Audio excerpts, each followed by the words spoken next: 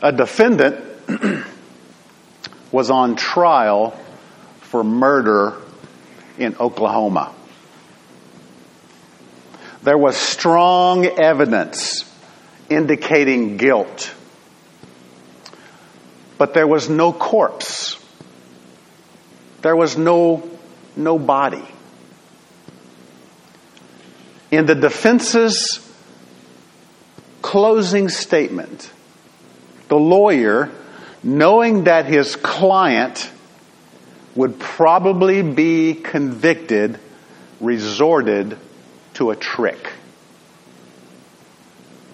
Ladies and gentlemen of the jury, I have a surprise for you all, the lawyer said as he looked at his watch.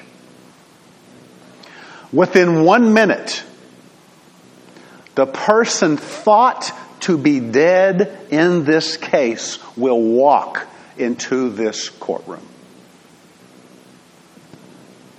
He looked toward the courtroom door. The jurors, somewhat stunned, all looked on eagerly. A minute passed. Nothing happened. Finally, the lawyer said, "Actually, I made up the previous statement. But you all looked on with anticipation. I therefore put it to you that there is reasonable doubt in this case as to whether anyone was killed, and insist that you return a verdict of not guilty." The jury, clearly confused, retired to deliberate. A few minutes later, the jury returned and pronounced a verdict of guilty. "But how?" asked the lawyer. "You must have had some doubt. I saw all of you stare at the door." Then answered the jury foreman, "Oh, we looked at the door, but we also noticed your client did not."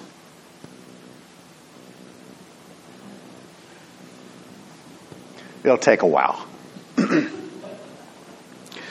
We are working our way through the 10 Commandments, and now we are over the hump.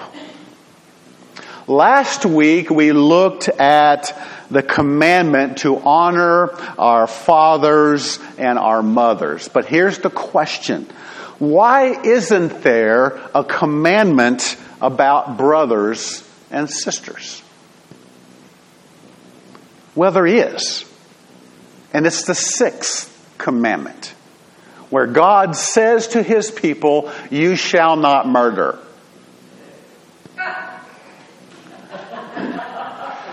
How is that one funnier than the joke I just told?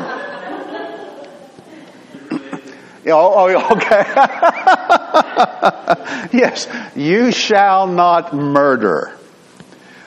To introduce this commandment, and I've been trying to use Bible stories to introduce the commandments, I want to take us back to the very first murder recorded in the Bible.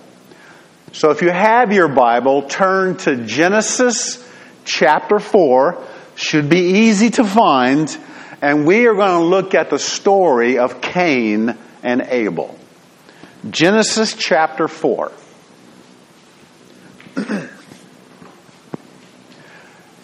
You can use the table of contents if you need to. Genesis 4. Are you there? Okay. Verse 1. Now the man had relations with his wife Eve, and she conceived and gave birth to Cain. And she said, "I have begotten a man-child with the help of the Lord. Again, she gave birth to his brother Abel. And Abel was a keeper of flocks, but Cain was a tiller of the ground. So it came about in the course of time that Cain brought an offering to the Lord of the fruit of the ground. Abel, on his part, also brought of the firstlings of his flock and of their fat portions.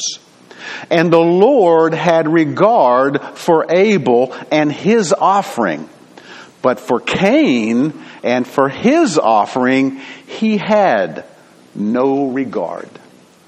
So Cain became very angry, and his countenance fell. Then the Lord said to Cain, "Why are you angry? Why has your countenance fallen? If you do well, will not your countenance be lifted up? And if you do not do well, sin is crouching at the door, and its desire is for you. But you must master it." Cain told Abel, his brother. And it came about when they were in the field that Cain rose up against Abel, his brother, and killed him. Let's stop there. Our story of Cain and Abel begins with some background. We learn that Adam and Eve have a baby, a boy named Cain. Even though they had disobeyed God in the garden, in His grace, God allows Adam and Eve to be fruitful. Then a second son is born, and his name is Abel. The two boys grow up and choose different career paths, if you will. Cain becomes a farmer with crops, while Abel becomes a shepherd with flocks. And in the course of time, Cain brought some of the produce from the field as an offering to the Lord. But Abel brought the best portions of the firstborn of his flock. We're told that the Lord looked with favor on Abel and his offering. But on Cain and his offering, He did not look with favor. Why did God accept Abel's offering, but not Cain's? There's a lot of speculation about this. There's a lot of good guesses. But in Hebrews chapter 11, verse 4, we are told, by faith, Abel offered to God a better sacrifice than Cain. It would seem that Abel knew what God wanted. He trusted God, and he gave God his very best. It was true worship. Cain, on the other hand, also knew what God wanted. But he did not trust God, and as a result, he held back from God and did not give God his best. God accepted Abel's worship, but did not accept the worship of Cain. As we continue our story, Cain becomes very angry. He's hot. And God tells Cain that he has a choice to make. He can do what is right, or he can continue to disobey. Well, Cain makes his decision. And he takes Abel out into the field and murders him. Cain was angry with God. And yet he directed his anger toward his own brother. This is so true of us as well, isn't it? We get angry with God. We don't like how life has turned out for us. Something did not go our way, and we take it out. We take our anger out on those who are closest to us. We take our anger out on those we love. That's what Cain did. He murdered his own brother. And as a stark reminder, this occurred after they had brought their offerings to God. The first human crime,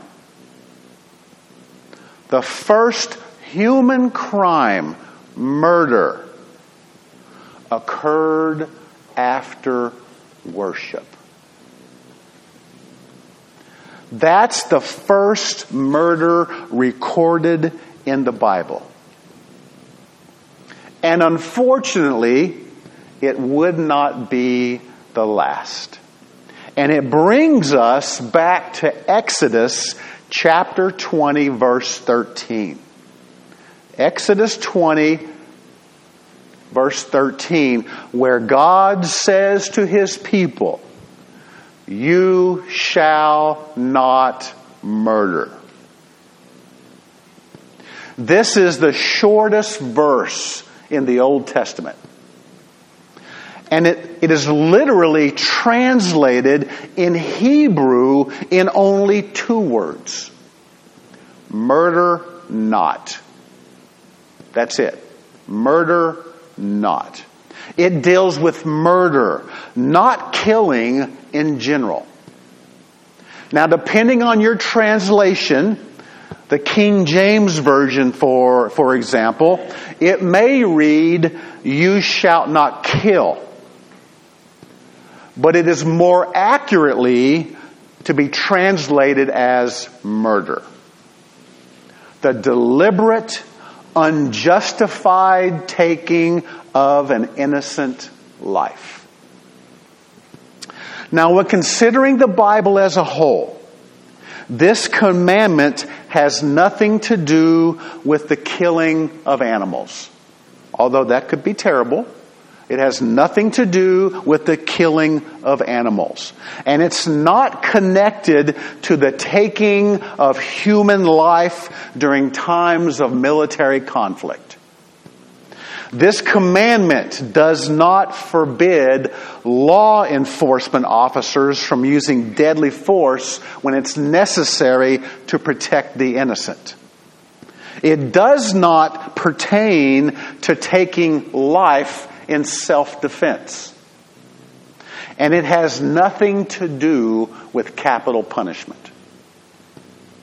In fact, long before the 10 Commandments were ever given, God had already established capital punishment for murder. And He gave us a reason why. In Genesis chapter 9, verse 6, God said to Noah and his sons, "Whoever sheds man's blood, by man his blood shall be shed. For in the image of God He made man." After getting off the ark, following the flood, starting completely over with humanity, God tells Noah that the penalty for murder is death. And He reminds Noah just how precious human life is to him, because we are created in God's image. Because every person is made in the likeness of God. To take the life of a person by murder is to actually show disrespect to God who made mankind in His likeness. So the sixth commandment is about murder.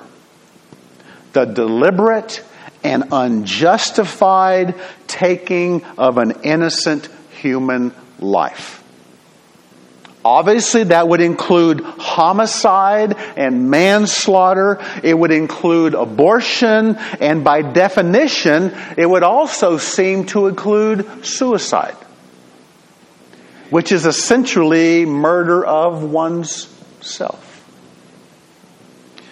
If you recall, I said last week, as we were looking at the fifth commandment, to honor our father and mother, for some people who have been raised by cruel or abusive or neglectful parents, that commandment may seem almost impossible to obey. Almost impossible. But when it comes to this sixth commandment, to not murder, this might seem the easiest to obey. The sixth commandment seems to be the only commandment upon which everybody seems to agree on. Nobody in their right mind thinks that murder is a good idea. And most people think they have absolutely no problem in keeping this one. We might think this is a freebie commandment. It's just a freebie. Freebie from God. Because it really does not apply to any of us. I know what you're thinking, because that's what I'm thinking. I've never killed anyone. I'm not a murderer. And by that we mean we've never bludgeoned someone to death with a metal pipe. We've never stabbed somebody in the heart with a knife. We haven't literally and physically murdered anyone. So we think this commandment really does not apply to any of us. Deep down inside, whether you say it or not, that is what we tend to think. But if you have been in your Bible for any length of time and considered the teachings of Jesus, you have probably come to understand that things may not be as simple as they first appear. And there are deeper spiritual realities below the surface. And this is no exception. So let's move from the Old Testament to the New Testament, where Jesus, who is the truth, He's the source of truth, shines a bright light on the true meaning of this sixth commandment. So if you have your Bible, turn to Matthew chapter 5. Matthew chapter 5.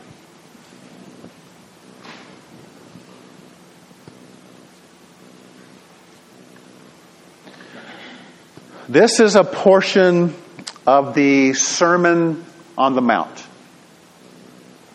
where Jesus is preaching to a large crowd. And within the crowd, there were many people who believed that as long as they went through the motions, as long as they were religious on the outside, they were righteous and following God in obedience. But they were absolutely wrong, as they will soon find out. In Matthew chapter 5, beginning with verse 21, Matthew 5, verse 21, Jesus says to the crowd, listen to this, "You have heard that the ancients were told, 'You shall not commit murder. And whoever commits murder shall be liable to the court.' But I say to you that everyone who is angry with his brother shall be guilty before the court. And whoever says to his brother, 'You good for nothing,' shall be guilty before the Supreme Court. And whoever says, 'You fool,' shall be guilty enough to go to the fiery hell." Jesus tells the crowd he knows their understanding of the Old Testament, as it was given to God by the people at Mount Sinai, and as it has been passed down by rabbis through their oral traditions. Jesus knows what they have heard. He knows what they have been taught. And he knows he is speaking to people who believe that as long as they didn't physically commit murder, there was no way this commandment could apply to them. But Jesus drops this bombshell on them and explains they only had a partial understanding of this seemingly simple commandment. It goes farther than just the physical, outward act of murder. It deals with the inward matters of the heart. God is concerned about what is happening on the inside. In essence, Jesus tells the crowd that when it comes to this commandment, instead of only being focused on the fruits of murder, that being the physical act, the end result where someone is killed, they should also be focused on the roots of murder, the beginning of murder, that being anger. Now, before we go any further, I do need to explain the anger that Jesus is talking about. Because there are instances where we should be angry. Even Jesus got angry. For example, we should be angry about the ungodliness in our country. We should be angry about the mistreatment of people. We should be angry about sin. That's a righteous anger. That's what they call it. They call it a righteous anger. It's a God-centered anger. But that's not the anger that Jesus is talking about here. Okay? In our passage, the word for anger comes from the Greek word orgidzo. And it refers to a smoldering ill will towards another person. A smoldering ill will. It's self-centered. Someone got in your way. Somebody got what you wanted.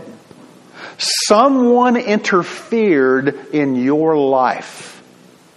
Somebody caused something to happen to you that you didn't want to happen to you. And in response, you got angry. But you let this anger simmer. You let this anger simmer. You nurse it. You let it settle in your heart. And this anger turns into resentment and hatred. This is the kind of anger that Jesus is talking about. It's a selfish anger that you just won't let die. It's a selfish anger you won't let die. Just as it was with Cain, the roots of murder are anger. And in case you may have missed it, I want to point out that Jesus did not say that anger leads to murder. He raises the bar. And he explains that as far as God is concerned, anger is murder. And let me explain what Jesus meant by that.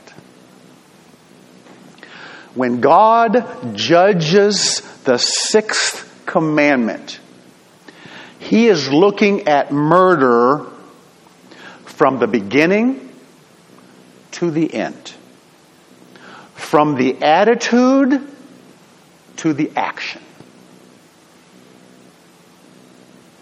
Murder begins with anger, and hatred becomes an extension of that anger, which the Apostle John also says is murder. He says hatred is murder, which ends with an outward act that results in the loss of life. These are all elements of murder. And all of it, from attitude to action, is condemned as murder by God. From attitude to action, it's all condemned as murder by God. One man has anger in his heart, and it ends with the loss of life. Another man has the same roots of anger, but he expresses it differently through verbal abuse towards someone. Outwardly to us, there is a huge difference in the action. But to God, who judges the heart, they are both condemned the same, for their hearts are the same. So if you have this selfish, smoldering anger in your heart towards a brother or sister, Jesus says you are guilty. Guilty of what? Murder. That's the context here. So all of us, at one time or another, likely more times than we can count, have murdered someone. We are all murderers at heart. And based on what I experienced with many of you during the 2020 political season, some of you are serial killers and mass murderers. You just don't know it. That's the truth. Some of you are serial killers. Am I right?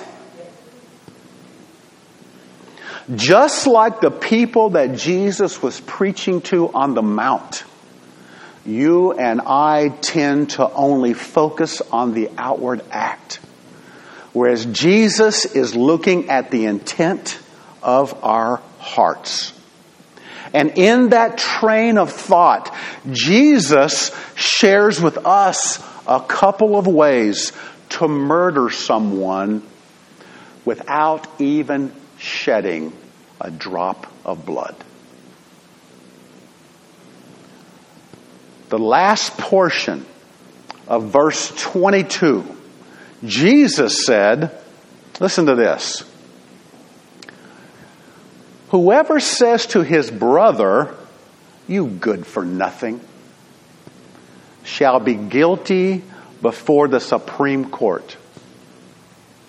And whoever says, "You fool," shall be guilty enough to go into the fiery hell. What Jesus is describing here is murder that starts with the heart and comes out of the mouth, instead of resulting in the physical loss of life. Jesus begins by saying that those who say to a brother or sister, "You good for nothing," or in some translations you might find the Aramaic word raka, is answerable to judgment by the Sanhedrin, the Supreme Court. The Sanhedrin was the court who dealt with the most serious matters, and they could render a death sentence. Raka is a hateful insult that would be similar to calling someone an idiot or a moron. It's an attack on someone's self-worth and dignity. The same is true for "you fool." It's a despising word, and it's an attack on a person's character. It's character assassination. That's what it is. It's character assassinations. And those who use it, Jesus says, are in danger of hell. Why is simply saying, "You good for nothing," or "You fool," a sin that makes someone guilty enough to even go to hell? I think for that answer, we have to go back to Genesis chapter 9, verse 6, where God tells Noah that people are made in the image of God. And let me explain what I mean by this. If you physically murder someone, okay? If you physically murder someone, you are, in effect, declaring from your heart and your actions that the life of that person you murdered is worth much less to you than they are to God. who created them in His own image. Likewise, when you call someone a fool, an idiot, a moron, you are in essence declaring the same thing in your heart. You are declaring from your heart and with your mouth they are worth much less to you than they are to God, who made them in His own image. The outward act is surely different. Can't argue that. But it's an assassination nonetheless in God's eyes. It's murder with your mouth.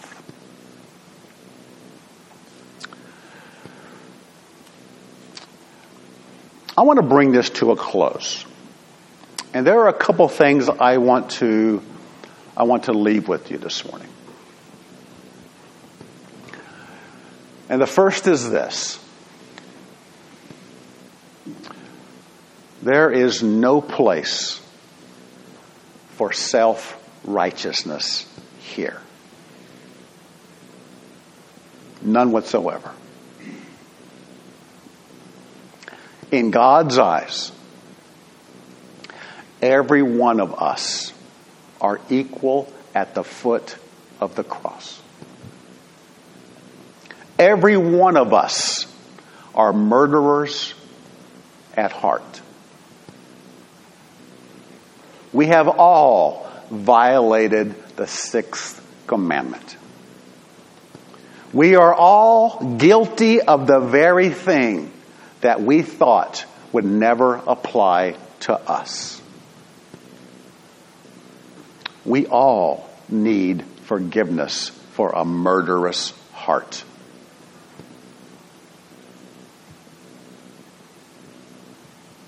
There is no room for self-righteousness here. Yes, I can be angry, for example, about abortion. Right? Absolutely. But Jesus would tell me, I have to love the person. I need to love that person. That's what He would say. There is no room for self-righteousness here. Secondly, someone once said, with only one letter, anger becomes danger. One letter. A newspaper reported a tragic incident of violence that took place in South America. A peasant killed his best friend while they were arguing about political differences. When asked why he did it, he replied with these chilling words. We began peaceably. And when we argued, I became angry. I killed him when I ran out of words. I killed him when I ran out of words. The Apostle Paul tells us in Ephesians chapter 4, verse 26 and 27, what Paul says. Be angry. It's going to happen. Be angry, and yet do not sin. Do not let the sun go down on your anger. And do not give the devil an opportunity. It's interesting to note that this passage just so happens to be sandwiched in chapter 4 between verses that focus on the words that come out of our mouth. It's so easy to say the wrong thing and to use our tongue as a deadly weapon when we are angry. We're going to get angry. I think that's a given. But we need to be extra careful how we act. Don't become a murderer. Don't let the anger settle in your heart. Don't let it simmer where it leads to resentment and hatred. Don't let your selfish anger keep you from reconciling with those who may have hurt you. For that is the devil's work. Don't let anger turn to danger. And lastly, and most importantly, thank you, Jesus. Thank you, Jesus. It's only by His finished work that we can be declared not guilty in the eyes of God. By God's mercy and grace, Jesus paid the penalty in full for the murder in our hearts. Jesus took all of your sin, all of it. And in return, He only asks for one thing. You. You. He wants you because He loves you. You are that precious to Him. Leonardo da Vinci once had a terrible falling out with a fellow artist just before he began his work on the Last Supper painting. You familiar with that painting, The Last Supper? Okay. The story is told that he determined to paint the likeness of his enemy as Judas. Okay. That's cold. Absolutely. It was a perfect likeness. But last of all, he set to work on painting the likeness of Jesus. No matter how he tried, nothing seemed to please him. Finally, he realized that he could not paint the portrait of Jesus as long as his enemy had been painted into Judas's place. Once that was corrected, then the face of Jesus came easily. Neither can we paint the face of Jesus in our own lives as long as we allow selfish anger to smolder and to simmer and to settle in our hearts. Let us pray.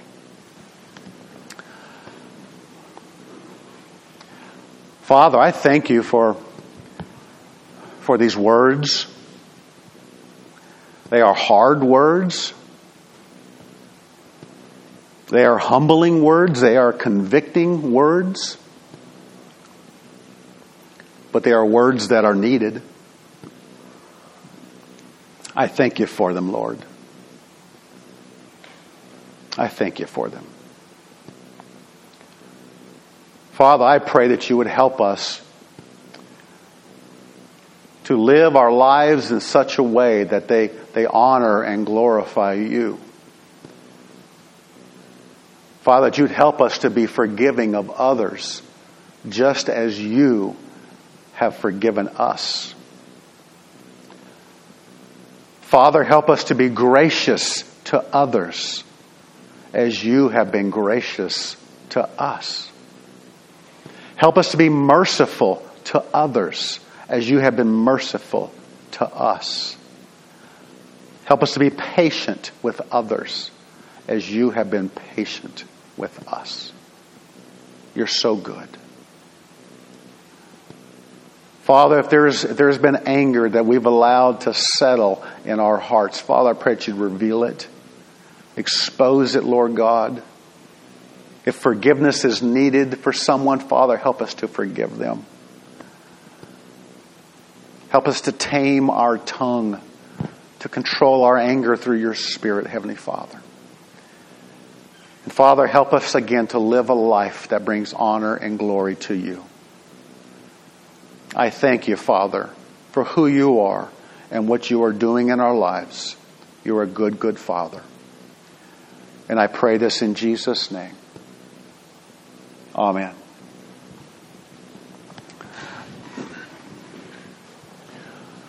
I was thinking this morning about anger.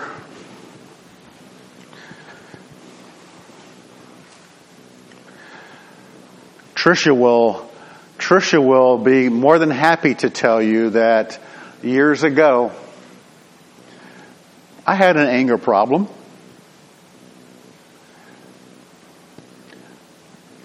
I had an anger problem.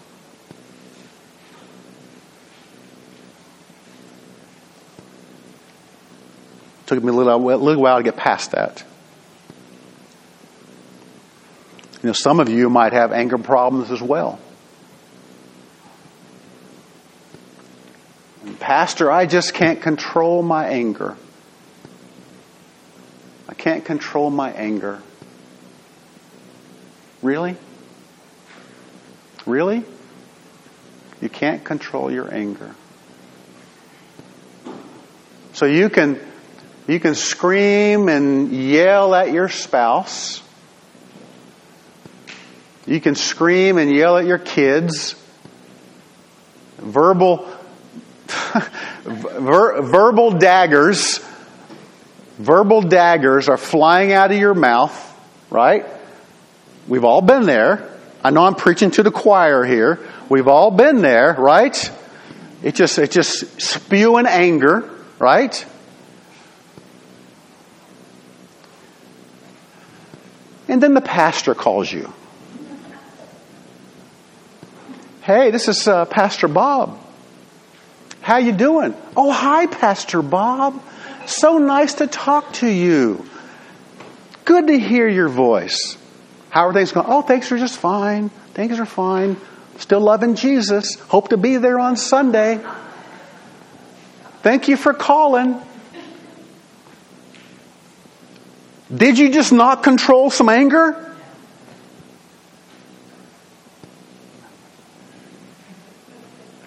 It's funny, but that's true. You just did it. That's what that looks like. Absolutely. And sure, there are all types of helps out there. Maybe you do have an anger management issue, and there are all types of things out there to help us through these difficult emotions. Now let me go to the other end.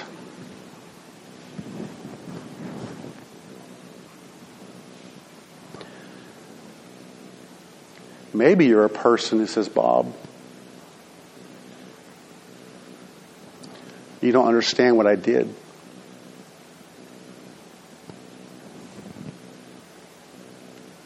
I've really murdered someone. I've taken someone's life.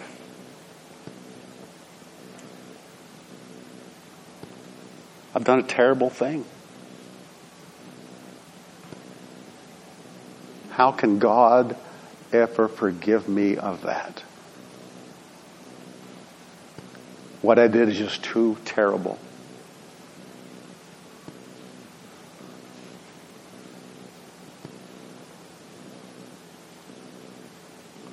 God can, and God does. We're told in the Word of God, if we confess our sins, He is faithful and just to forgive us of our sins. Which sins? All of them. And to cleanse us from all unrighteousness. Yes, there are consequences for things we do. Right? You might carry that with you for a while, whatever that was. But God can absolutely forgive you. And for us, there is no room for self-righteousness. No room. Maybe you're here this morning. I hope this message has spoken to your heart.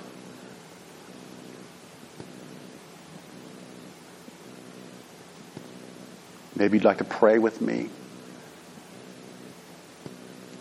Maybe you want to just talk to God in your seat. However God leads you, that's totally fine.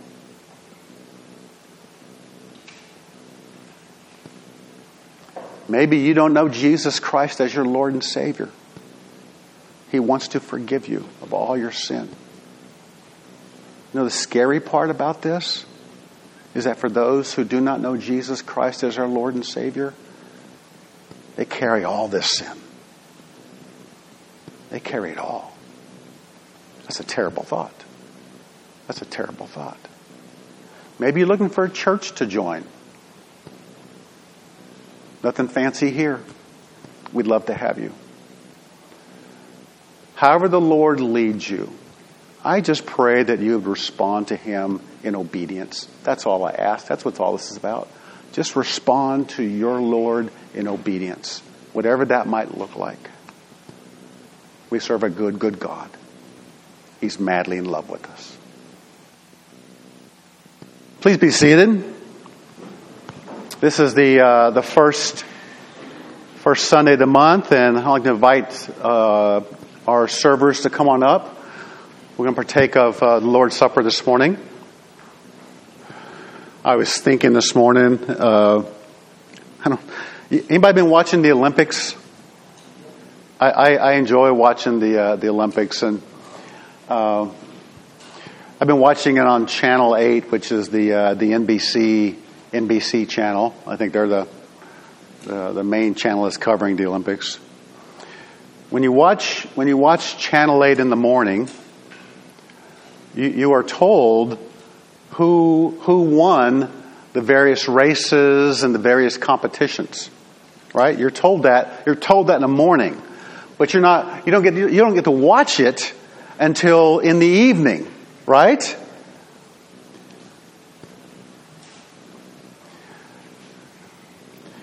Trish and I were watching was it Sun Lee? She was the gymnast who won the all around in gymnastics. We already knew she won the gold medal. That morning, we learned she won the gold medal. So now we're watching this competition for the first time. And she has a few little missteps and a few little bobbles, right? And Tricia points those out. But in my mind, I'm going like, wait a minute. Who cares? She won the gold medal. I know that up front. Right? That applies to so much think about that. In life, as a believer, in life, we have our missteps and our sin and we just sometimes we're falling off the balance beam and we're tripping over ourselves and we're just all over the place, right? But we know how it ends. We get the gold medal in the end. I'm just telling you. We get the gold medal. That's where our hope is. We already know how it ends. We've already been given a preview. I I just love that. And what we do here is a reminder of that. We get the gold medal because of what Jesus did on our behalf. It's just wild to think about. That's what this does. Communion reminds us Christ did all the work. We get the benefits. Jesus is having his Last Supper with his disciples. We'll call it the closing ceremony.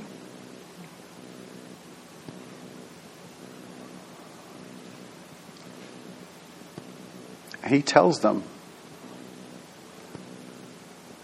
I'm the Lamb that God has sent to take away the sin of the world. Your sin. I'm the Passover lamb. I'm the true Lamb of God. The true Lamb of God. And he takes bread and he says, this is a reminder. This is a reminder of my broken body that I gave for you. And he says, when you eat, remember this. May we eat.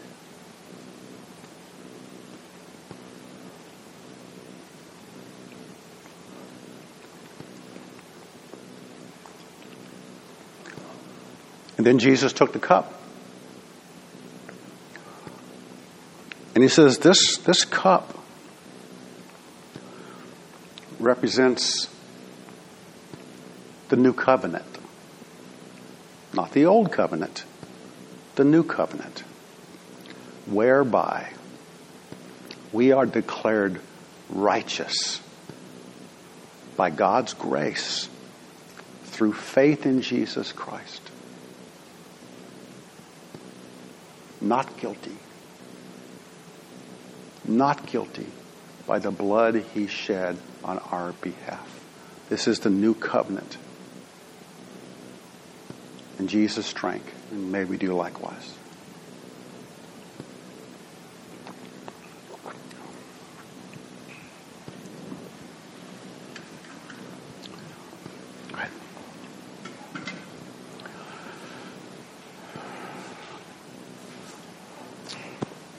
I'd like to close in prayer for actually a couple things this morning. For our offering. We have offering baskets in the back. I want to pray for our fellowship afterwards. And I want to pray also for our brother Bill. Bill has something going on with the kidney, right? Kidney. And he's having some testing done. A little concerned. He's in pain. So we want to pray for him as well. I know we got COVID things going on, but if you feel so led to walk up to Bill and to put a hand on him, I don't think he would mind. So let us pray.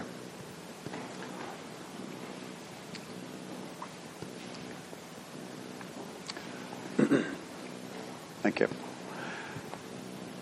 Heavenly Father, I thank you so much for your love, for your grace, for your mercy.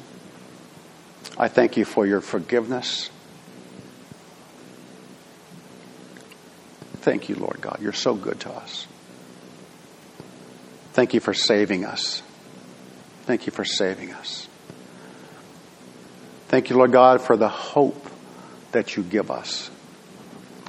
We're just passing through this world. We have an inheritance. We have a home that's waiting for us.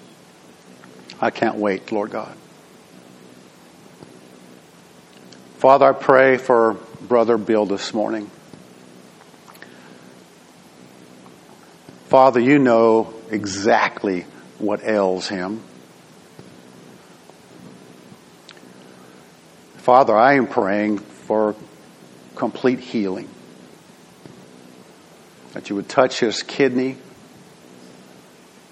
That you would remove this cyst. Lord, I pray that you give doctors wisdom and the insight and the discernment to properly care and treat Bill. I know you use doctors, Father, as your instruments.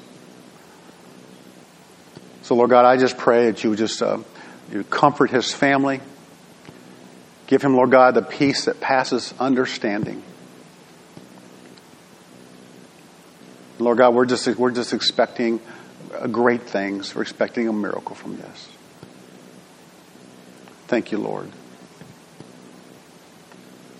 I pray for our offering this morning, Father. I pray that you would help us as a church to use your money, and it is your money, it is not ours, to use your money wisely. Give us discernment, Lord God, as to how to properly administer the funds within this church. Father, bless the giver and bless the gift. And Father, for our fellowship afterwards, Lord God, I pray there would be a sweet time together. Thank you, Lord, for those who come, for those who prepared food. Father, bless them. Bless the food to the nourishment of our bodies. Again, Father, may you be honored and glorified in all that is said and done. I thank you in Jesus' name. Amen.